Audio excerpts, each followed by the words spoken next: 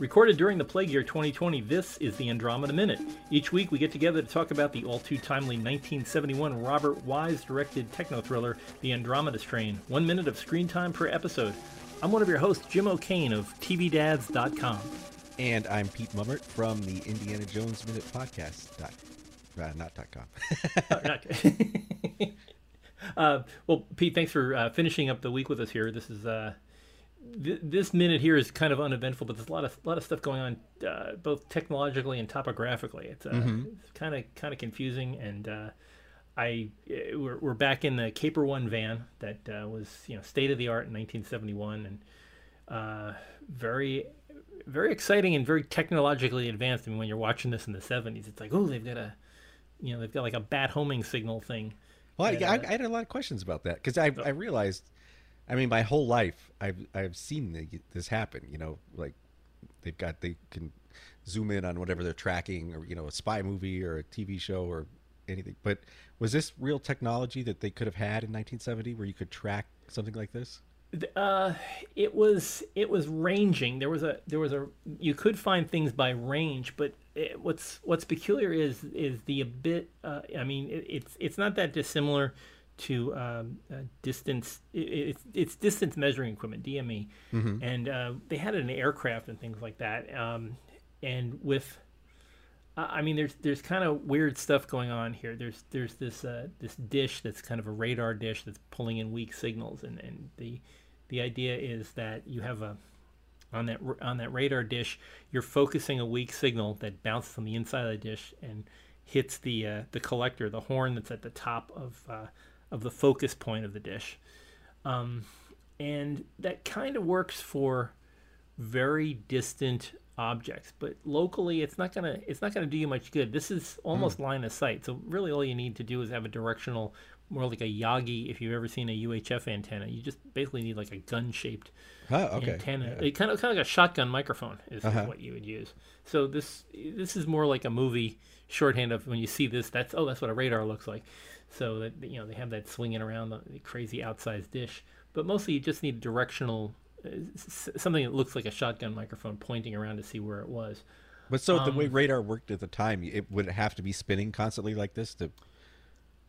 No. All that you're doing there when you're spinning it is you're just trying to find the direction. I mean, if you found the direction, when you're looking at that oscilloscope, the oscilloscope is showing you where that dish is pointing toward. But you could point it in any individual direction. But this would be considered active radar, that it's actually pinging a radio signal out and sending it back, kind of like sonar works.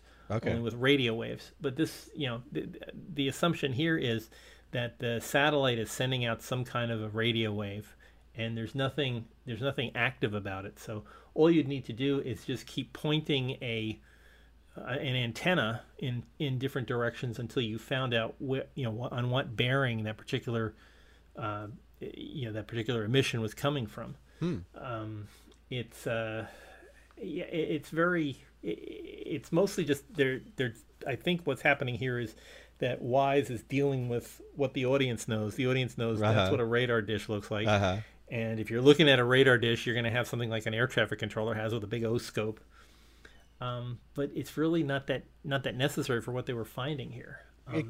Would anything at the time have been that fine grained? Like, if they're in a 4-block radius town, if they could, would that be too small a distance to be able to tell which direction it was coming from? Or what you would do is I'm assuming that what they do is they take a position from one place, they get a bearing, you drive a block and a half somewhere, and that bearing changes. You say, okay, well, I can see that I'm on the hypotenuse of a triangle, and I got to drive to where the bases meet. And I think that's what they're trying to do here for that. As to the range, you can tell, if you know the Pythagorean theorem, you know how long the base, the hypotenuse that you're riding on. So you just got to figure out where the two legs are.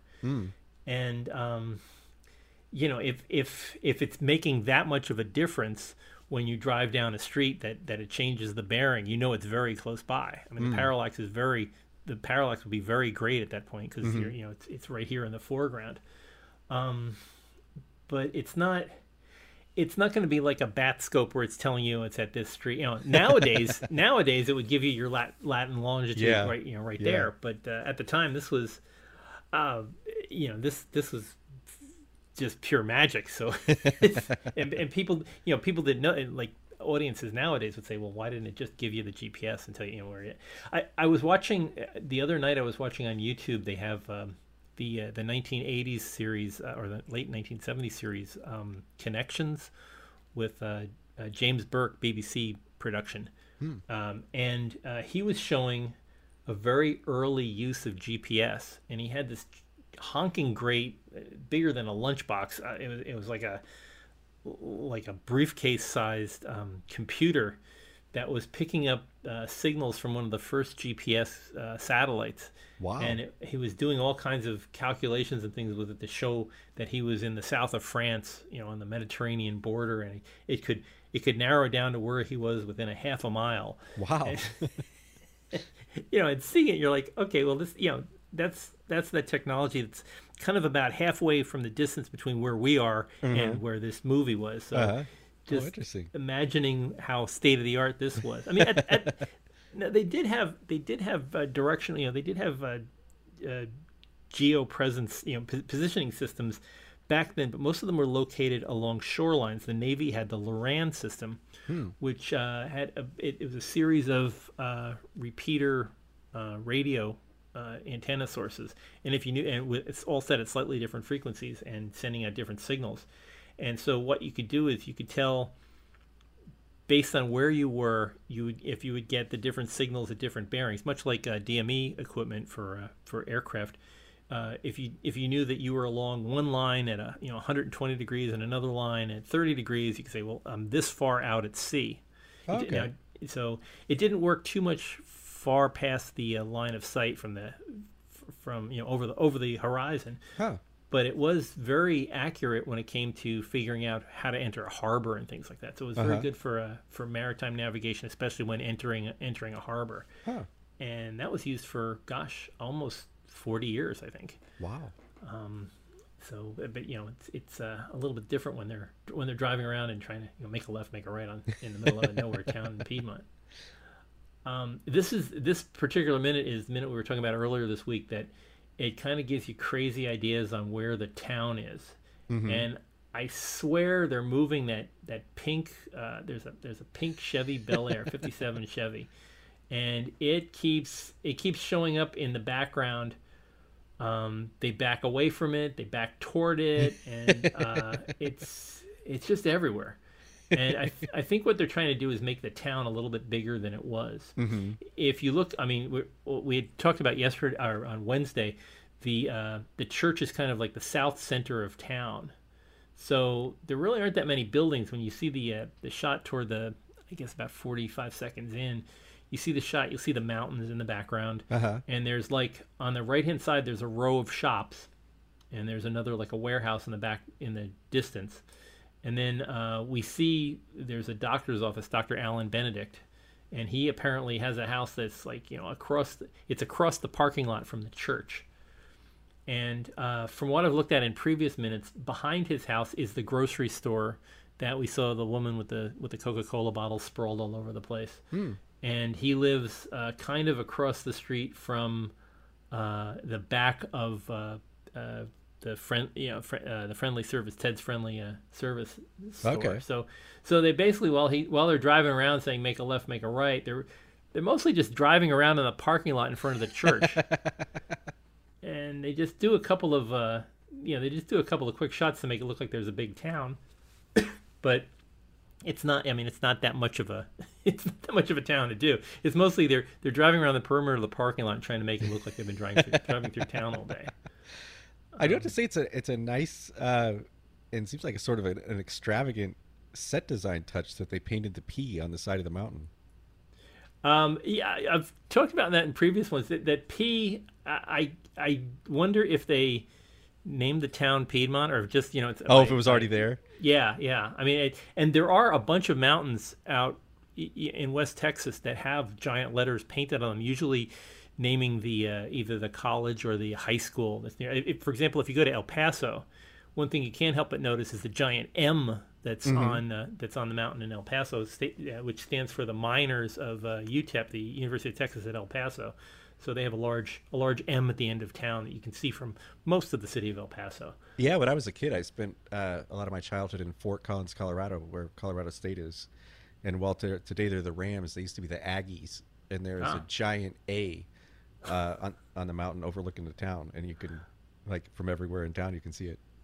Yeah, see, I mean, they could have filmed it there and just renamed the town Atherton or something. Avery or something. Yeah. But it's one of the things that puzzles me is, and I guess they can't address it in the, they can't really address it in the movie, but how this town, Shafter is a ghost town, but Piedmont isn't a ghost town. And how is it that nobody in Piedmont ever calls anybody, and nobody in Piedmont ever goes anywhere? Or, I mean,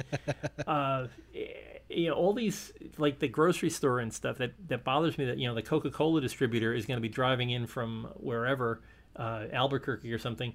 And are they going to get turned away by the National Guard at the end of town? Or what's, where is all that happening?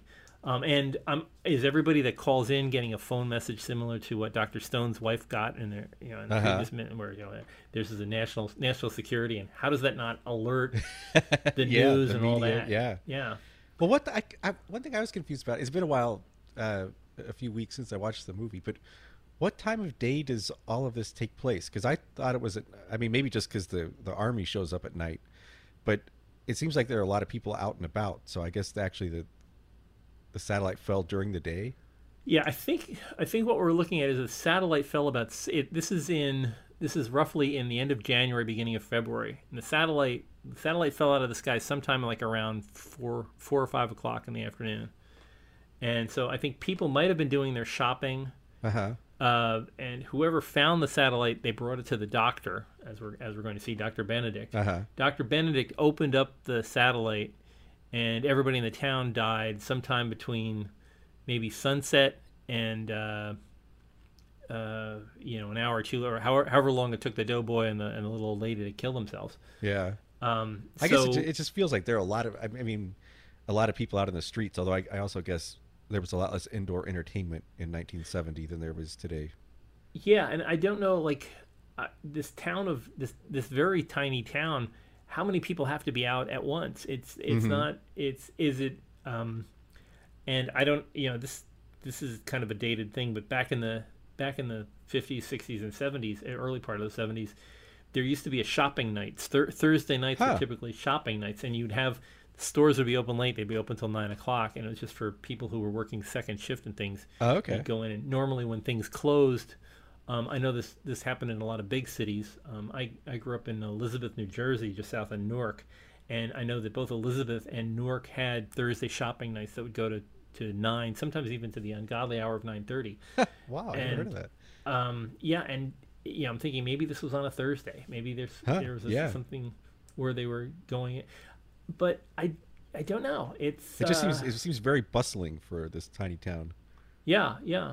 I'm assuming when Caper 1 finally showed up, as they were tracking this down, that the Scoop satellite kind of got them by surprise. It came down a little early, and they were still driving out of California. They were driving from Vandenberg into New Mexico. That's a hike.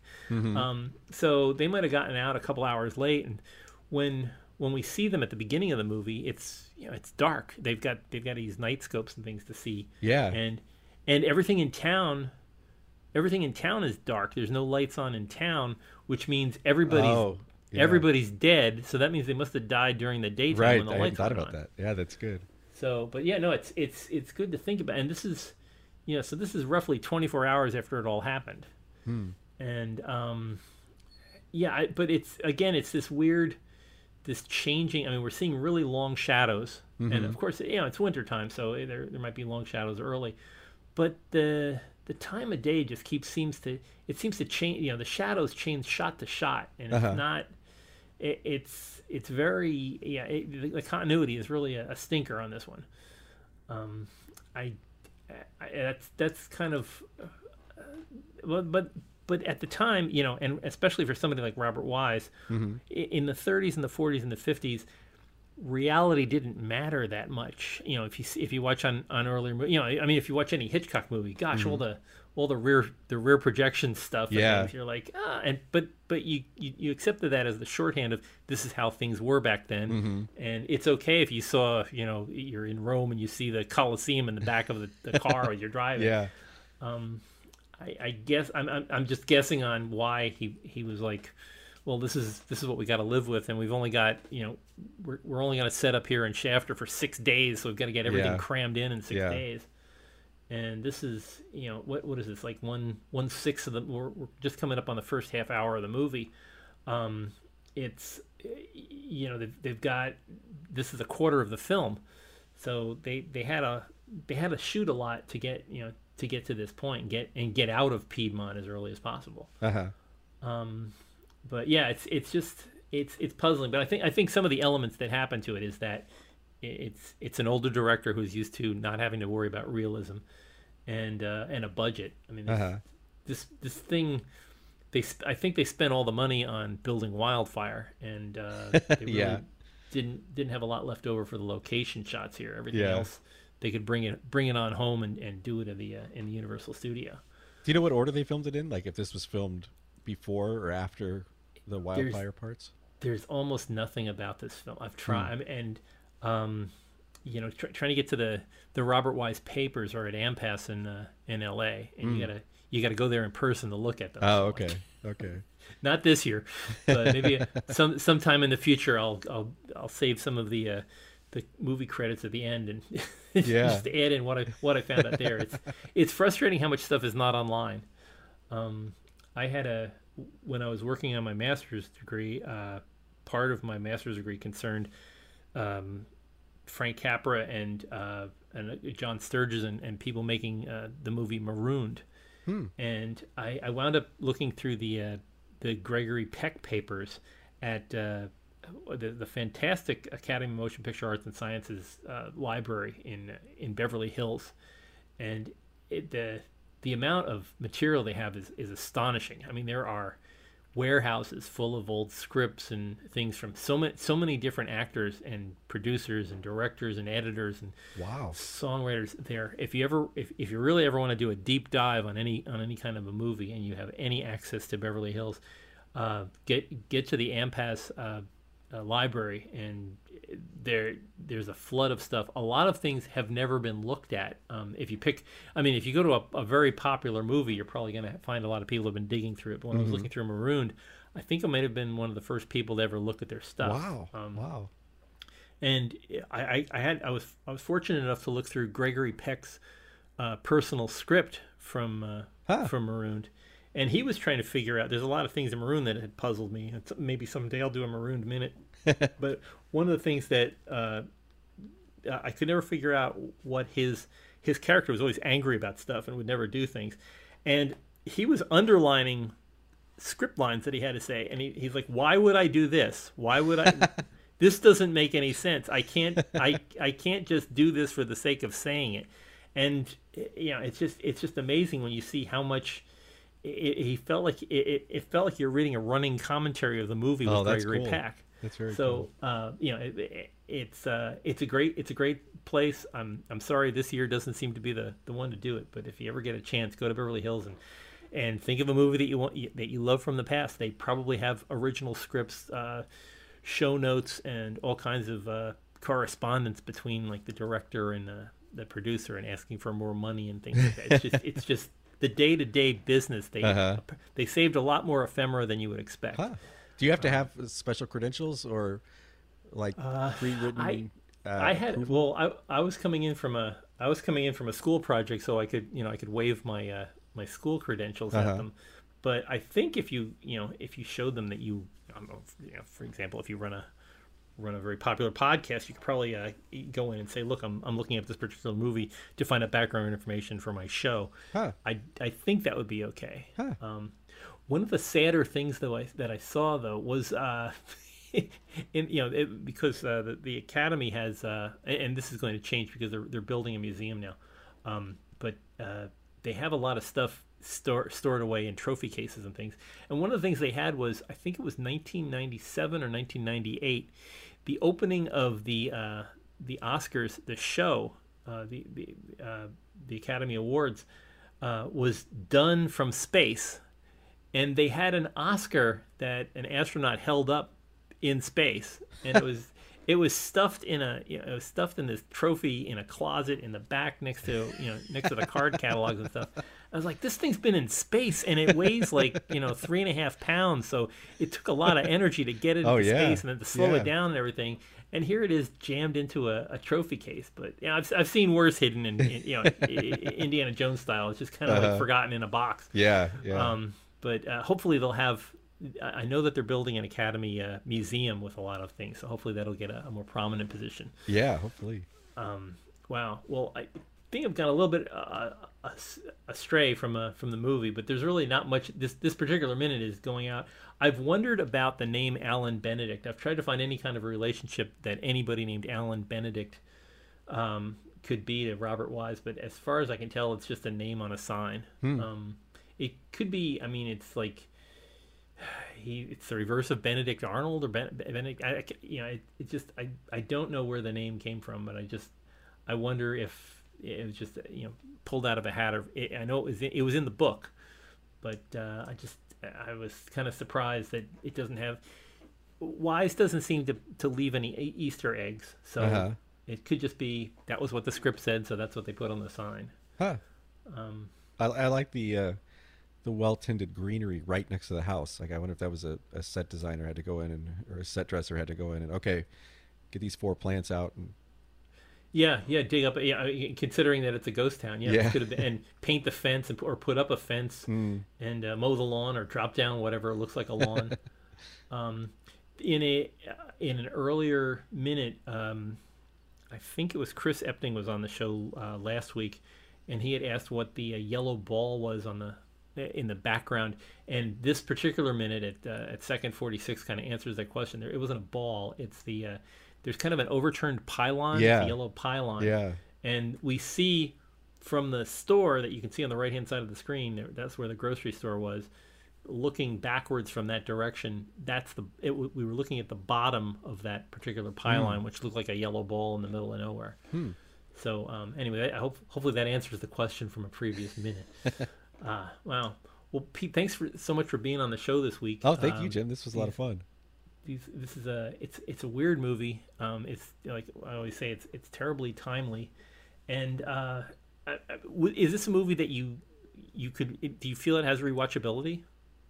I'm not sure, actually. I mean, I guess this was the second time I've seen it, but I think I could probably go another 20 years and be okay. Yeah. Although I did really enjoy it. Yeah, it's I mean, the script seems to be it's very much by the numbers. I mean, they're really waving. There's so many shotguns they're hanging on the wall that they're going to pull.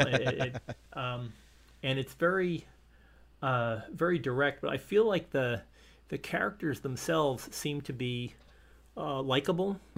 That I like the realism, especially Dr. Levitt, the female scientist. Yeah. I think she kind of turns into a fan favorite because she's so she's how the audience feels, I think. I could also watch those just a still frame of those wildfire sets for days and days. Yeah. You want to move to a place that is giant, like being inside of a giant donut, a 5-story donut. And I mean, the idea that you can make a movie that fully 1/2 hour of it is devoted to cleanliness.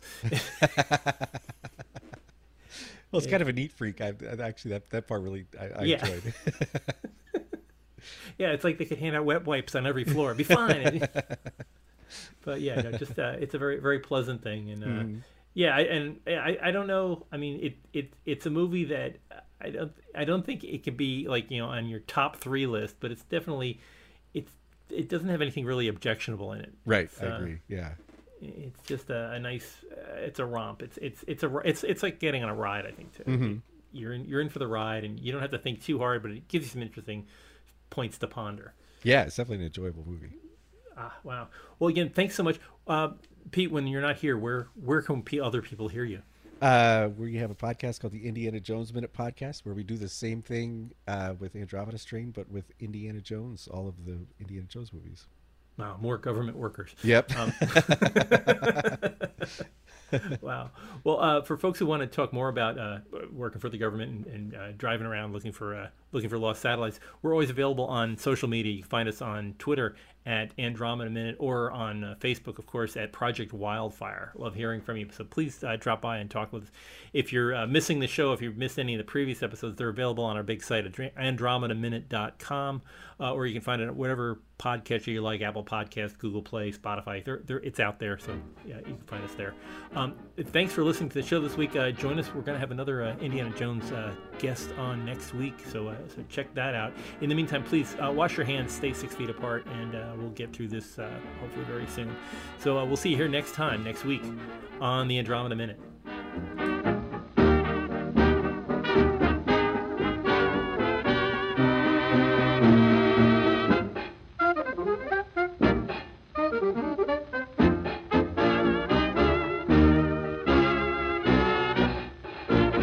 Very flattering. We don't know much more than when we got here.